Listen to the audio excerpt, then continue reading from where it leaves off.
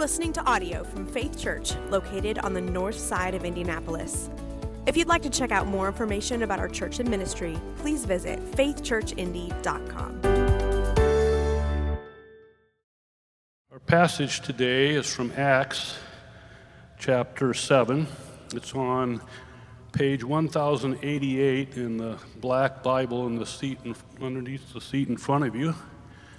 And it is on page 44 in our sermon journals. If you are able to, would you stand with me as I read our passage today?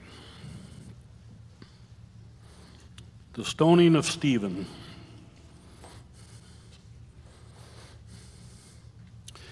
Now when they heard these things, they were enraged, and they grounded their teeth at him. But he, full of the Holy Spirit, gazed into heaven and saw the glory of God and Jesus standing at the right hand of God. And he said, "Behold, I see the heavens opened and the Son of Man standing at the right hand of God." But they cried out with a loud voice and stopped their ears and rushed together at him. Then they cast him out of the city and stoned him. And the witnesses laid down their garments at the feet of a young man named Saul. And as they were stoning Stephen, he called out, "Lord Jesus, receive my spirit." And falling to his knees, he cried out with a loud voice, "Lord, do not hold this sin against them." And when he had said this, he fell asleep. And Saul approved of his execution. And there arose on that day a great persecution against the church in Jerusalem. And they were all scattered throughout the regions of Judea and Samaria, except the apostles. This is the word of the Lord. Please be seated. Well, good morning. I am not trying to do something new here, but having printer problems this morning. So preaching from a laptop with some notes. Just a quick recap of where we've been. The book of Acts is a theological history of the church. And over the last several weeks, we've seen how the people of God have become the expression of his life and his work on earth. The church is multiplying rapidly, and that's created both external opposition and internal challenges. And despite the struggles, Jesus' followers continue to preach the good news that he is the source of life, that all life is found in him and centered on him, and that changes the way that we see things. And Stephen, one of Jesus' followers, has just finished sharing that message to the Jewish ruling council, that they too need Jesus. And rejecting him means rejecting God. And today, we're going to see how they respond to this message and what it means for us. Do you like familiar places and patterns, or do you more prefer trying new things, being open to new experiences? My wife Amelia and I love to travel because we like seeing new places, experiencing new foods and new cultures, but that also means we, of course, bump into new and different ways of doing things that seem not just different, but can seem weird or wrong. When Amelia and I first traveled to Lebanon, our hosts instructed us that unlike in the States, you don't put toilet paper in the toilet and flush it. It goes in a little bin next to the waste next to the toilet in the bathroom. Sorry, this is 9:30 in the morning. Hopefully it's not putting anyone off lunch. I'm trying to be more like Joey, more kind of this kind of humor.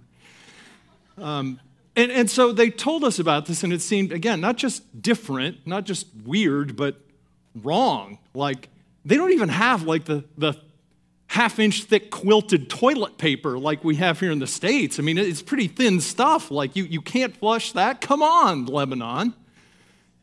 But they explained it's not because it's just some weird cultural thing. Their sewer systems were designed years ago and weren't really made to disintegrate paper in the way that ours are. And then we came to find out that, in fact, in most countries in the world, they don't flush toilet paper. It turns out we're actually the weird ones. And everyone else is looking at us like going, "You guys do what? Can't you Americans figure out the right way to do this? I mean, you guys are weird. Which Foreigners will come and point out to us when they come to bathrooms in the States and go, why do you guys have that little gap in the stall in the door? Like everyone can peek in. Can't you get that sorted out? Because in every other country in the world, it's closed. There's no line of sight to people who are out in the rest of the bathroom the way it should be.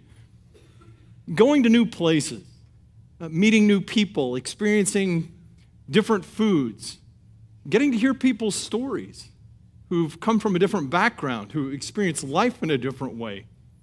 It changes us. It changes our perspective.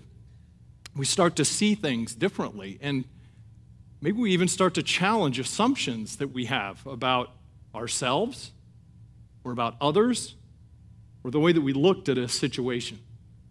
And we've probably all experienced that when we've moved to a new school, taken on a new job, moved to a different part of the country, moved to a different neighborhood, talked to people who were raised differently than we were.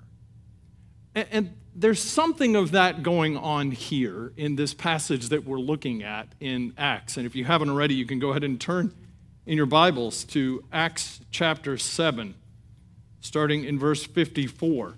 It's on page 1088 if you have those black Bibles in front of you. What Stephen is trying to help these people and help us see is that seeing Jesus changes my perspective fundamentally in the most significant way. It's seeing Jesus that is the perspective change that we all need. Now, we'd first met Stephen back in chapter 6, you may remember. He was described as a man of good reputation, full of faith, full of the Holy Spirit. He was one of the people chosen to oversee distributing aid to the needy in the church. It turns out that he's also a faithful and courageous witness to Jesus Christ. And he's going to end up, again, no spoiler here, he's going to end up being the first Christian martyr.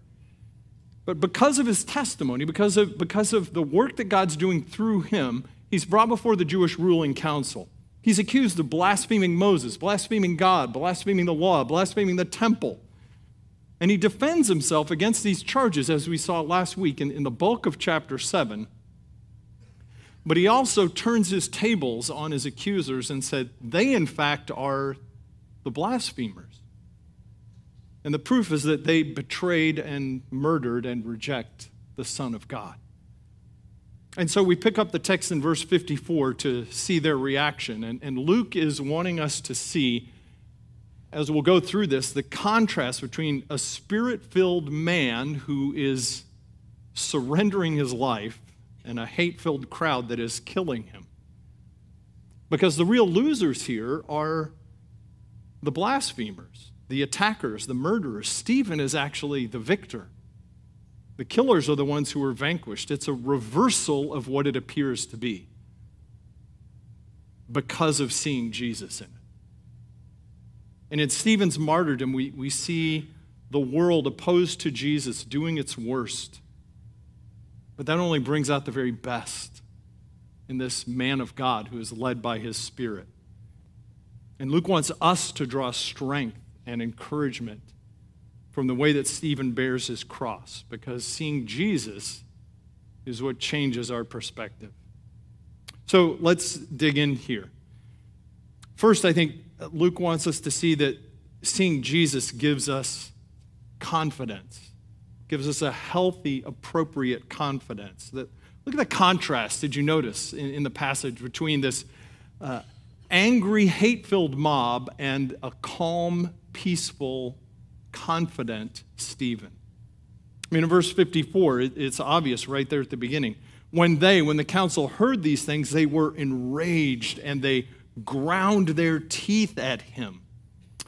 Now, when they heard these things, it was, again, Stephen reciting, sort of his version of their history of their relationship with God and how they've rejected God's prophets and turned away from him and ignored him. And when he comes to that part of their wrong and their need for repentance and restoration, their interest at whatever level they were open to hearing him turned to blind fury. They were so angry they began gnashing, grinding their teeth. You get the image of like a pack of wild animals. This mob, this crowd, cannot tolerate dissent. They're not able to hear anything that would challenge what they understand to be true. They have to enforce agreement with the way they see things, or shut down or shout down anyone that challenges them. Sounds like our world, doesn't it? The message of God's judgment on sin that Stephen is preaching produces repentance when it's joined with humility. But when we become so convinced that we have it all right and we know the answers, and we refuse his grace, his offer of forgiveness for all who will turn to him, then that message of God's correction, God's judgment brings anger and hostility. Well, look at the contrast to Stephen in verse 55. But he, full of the Holy Spirit, gazed into heaven and saw the glory of God and Jesus standing at the right hand of God. Full of the Spirit. Does that sound familiar? We've heard this about, see, this is the third time now. A couple of times back in chapter 6, he was full of the Spirit, full of the Spirit. To be full of the Spirit means what? It means to be under the control of God's Spirit. The Spirit is our comforter, he's our teacher, he's our guide. He dwells in us as God's children to become the source of ability to live a new kind of life. And this was not just a momentary experience for Stephen. It was an ongoing reality. He, full of the Holy Spirit. That's how he lived. That was his experience. I think, to use the language that Paul will use in Ephesians 5, Stephen kept on being filled with the Spirit. And so while his audience has grown enraged and furious and bitter, he is calm. He is at peace. He is under the control of God's Spirit. It's not self-confidence, notice. It's not the assurance or even an arrogance that I'm right and I've got all the answers. It's in fact an assurance that I don't have to fight back. I don't have to defend myself. I don't have to win the argument. Because what does Stephen see in verse 56? The heavens opened and the Son of Man. That's Jesus, of course. When I am living in an awareness of seeing the enthroned Son of Man at the right hand of God, I remember who he is in the situation I'm facing right now. He is judge of all. He is Lord of heaven and earth. He is God over all creation. He commands the wind and the waves. And do we sometimes act as though God's word, as though the gospel message are threatened or in danger and we need to protect it or defend it somehow? G.K. Chesterton wrote this, a British Christian in the last century. A great many learned men are defending the gospel, and no doubt it's a proper and right thing to do. But I always notice that when there are the most books written of that kind, it's because the gospel is not being preached. Suppose a number of people were to take it in their heads that they needed to go to the zoo to protect a lion that was caged there. There's the lion in the cage, and here come all the soldiers of the army to fight for him. I would suggest to those men, that they should kindly stand back, open the door, and let the lion defend itself. The best apology for the gospel, he goes on to say, is simply to let the gospel out. Never mind defending it. Preach Jesus Christ. Preach him. Let the lion out and see who will dare to approach him. The Lion of the tribe of Judah will drive away all his adversaries and accomplish his work. What do we care if Starbucks or the state doesn't advance the message of the gospel? We don't need them to do that. In fact, we don't even want them to do that. Starbucks can hardly spell my name right on a paper coffee cup. I want to entrust them with instructing people in what the gospel is and what the hope of Jesus is. The gospel doesn't need the world to defend it. The church advances as we, with confidence, not threatened, not anxious, not worried, rest in the power and the presence of the risen Jesus who is ruling over every situation that he takes us into. Jesus will build his church, and the gates of hell will not prevail against it. So what do we have to fear? That gives us calm and peace and confidence, because seeing Jesus changes my perspective. But seeing Jesus also empowers me to love. It empowers me to love even enemies. Look at the hate and the anger that's being directed at Stephen throughout this passage. Verse 57, they cried out with a loud voice and stopped their ears and rushed together at him, and then cast him out of the city and stoned him. This humble man sent to offer to preach the good news of God's salvation through Jesus. All they want to do is kill him. I've never been in a situation quite like that. How does Stephen respond? Look in verse 60. Jump down a bit. Falling to his knees as he is being stoned, he cried out with a loud voice. What would you pray? Lord, do not hold this sin against them. They don't know what they're doing. They don't understand. Does that remind us of anyone?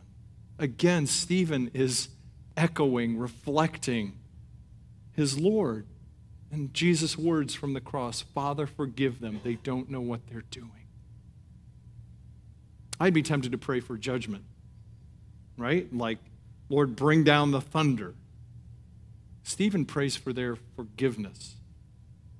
Oh, what love, what grace, what empowers us to do that. It's not mentioned here specifically, but I think we have to assume that it's founded on the same basis for all of us, seeing my sin and how much Jesus has forgiven and continues to forgive me. It softens my heart. It reorients me. You remember the lived out parable that Jesus enacted when the sinful woman comes and anoints him with perfume and wipes his feet with her tears, and this self-righteous Pharisee in whose home he's eating becomes angered. Doesn't he know what kind of a sinful woman this is? And Jesus goes on to tell the story. A certain king forgave two debtors. One was forgiven a massive debt and the other a small debt. Now, who do you think loved the king more? Well, the one who was forgiven more, I suppose, the man says. Yes, Jesus says, because those, oh, God help us, those who have been forgiven much, love much. Stephen can see these people broken, lost, full of bitterness and blindness, and knowing the grace and the kindness that God has shown to him moves him to pray, not against these people, but for them. Is anyone else willing to confess like me that it's a lot easier to pray about people than it is to pray for them? I know when I get sideways with someone, when I'm in a frustrating situation, a painful reality, I can see me.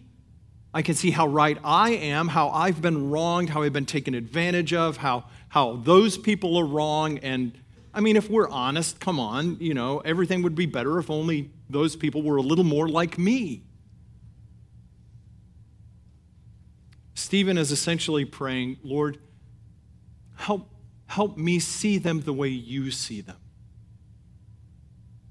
And Jesus, help them see you Not me, not how right I am, not listen to me, but Lord, help them listen to you. Help them see you. Help them, Jesus, see your beauty and your grace and your kindness. Help them know your forgiveness and your peace.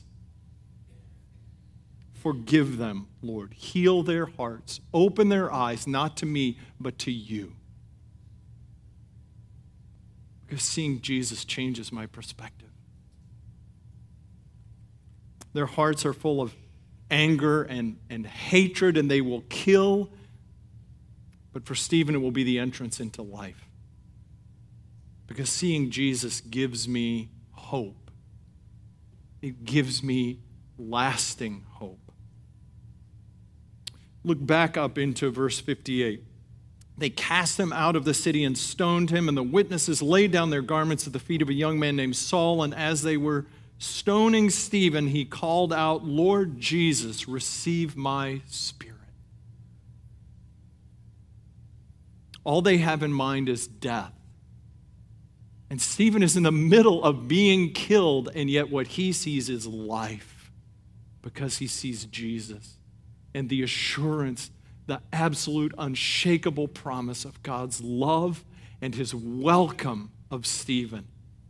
Commentators point out that in every other reference to Jesus being at the right hand of God in the New Testament, he is seated. He is seated because his work is done. His atonement is completed. But here, Jesus is standing. Why is Jesus standing?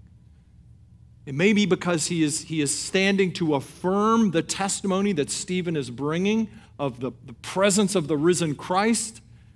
But I think there's also something to this suggestion that Jesus is standing to welcome Stephen. Just like the father of the prodigal, Jesus is standing with his arms open wide and giving Stephen and giving to us this vision of what there is for us as we trust in Jesus. Whatever pain we're going through, whatever loss we're suffering, whatever conflict we're in the middle of, Stephen models how we are able to echo Jesus, whether it's in the moment of death or in the moment of trouble or trial or loss. Into your hands I commit my spirit.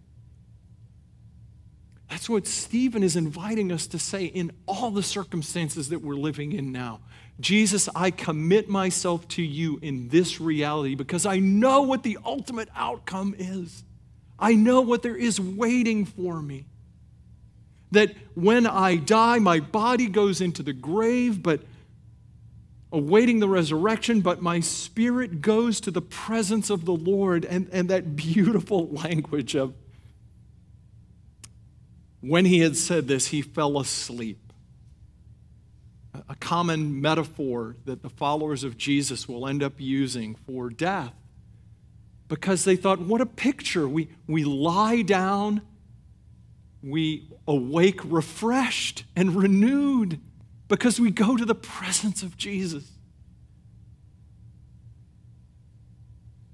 Stephen's death had a massive impact. Going on into verse 1 of chapter 8, there arose that day great persecution against the church in Jerusalem. It launched an even greater outpouring of antagonism and hatred and suffering for the people of God. But more than that, it affected a young man there named Saul. Did you catch that back in the end of verse 58? The witnesses laid down their garments at the feet of a young man named Saul, and in verse 1, and Saul approved of his execution. What did Stephen pray? Father, do not hold this sin against them. And Saul's presence here is not just, it's a transitional statement because the movement is now going to shift to Saul, who will become Paul and become the apostle to the Gentiles. But Saul is here because Luke wants us to see he is the answer to Stephen's prayer. In a few chapters, we'll see how God answers that prayer in the life of Saul, that he does not hold this sin against him, but will actually draw him to faith and ministry and impact for Jesus Christ. And maybe it's also an encouragement for us. How many of you have prayed and prayed and prayed and not seen the outcome of your prayer? Stephen never saw the outcome of this prayer fulfilled in Saul, who would become Paul's life, but he prayed. And we keep praying because we know the ultimate outcome as our perspective has changed, seeing the risen, glorified Jesus who rules over all of the circumstances he takes us into, with hope and with purpose and with the promise that, amazing as it seems, that this Paul will go on to be able to say, our light and momentary troubles, although they feel so weighty to us now, when we see Jesus, we remember, we recognize they are achieving for us an eternal glory that far outweighs them all. Stephen is saying, Jesus, you are worth it, and I will follow you all the way to the end, through the pain and the loss and the trial and the trouble and the sorrow. I don't think about heaven enough, I think, is what I take from this passage. Not heaven as it is now. I mean, the intermediate state. And certainly not, the goofy cultural images we have of heaven with robes and harps and all that. But I mean eternity. The new heavens and the new earth, where there will be no more sin, where death is defeated, where we will be with the Lord forever and every tear will be wiped away. Because seeing that, like Stephen did, is what changes my perspective of what I'm going through right now. It's fixing my sight on Jesus and reminding myself over and over of who he is for me and what he has done for me and how he is present for me and the hope, the unshakable hope that I have in him. That this is not my eternal reality. It may feel that way. My home is a redeemed creation where there is no more sin or sorrow or suffering, and where Jesus rules forever for our good and for his glory. Because on my worst day, when nothing is going right, and I'm a mess, and there's little that is worth celebrating, I have to remind myself this will not go on forever. This life is a shadow. It's the entry into eternity. Jesus sits by the right hand of God the Father where he reigns in power. This life, I sometimes am a broken mess. I may be on the struggle bus, but I'm not going to be there forever. Because one day I will be with Jesus and he will welcome me into his presence where there is fullness of joy. This mess, this hurt, this loneliness, this anxiety, this pain will not endure. It will not win. Jesus wins. And seeing him gives me strength for today and hope for tomorrow. My best days, when I look more like the person I long to be, when I say the right things and I get the work done on time, when I get glimpses of how God uses me to make a difference in other people's lives, on my best days, seeing Jesus reminds me it only gets better from here. You think this is good? This is just the down payment. This is just the appetizer of the banquet of God's love and joy and blessing and hope and goodness that he has in store for you who walk with Jesus. Look to him. Look to Jesus. See him like Stephen in the fullness of his glory, shining with love and life and joy, present with you in everything that you are enduring, because seeing Jesus changes my perspective. Let's pray.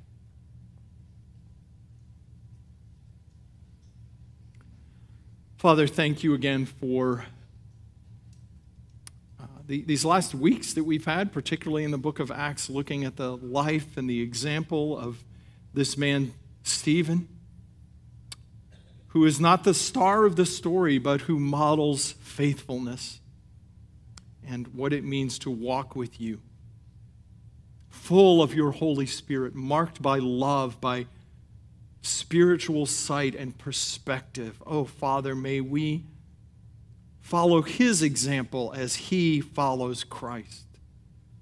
Not just at the hour when we may have to sacrifice our lives or come to the end of our physical lives, but today and tomorrow and every day, that we would see Jesus in a way that gives us assurance and calm in the middle of all the voices of anxiety, in a way that gives us the ability to love and forgive, and in a way that gives us unshakable hope. We pray in the name of Jesus. Amen.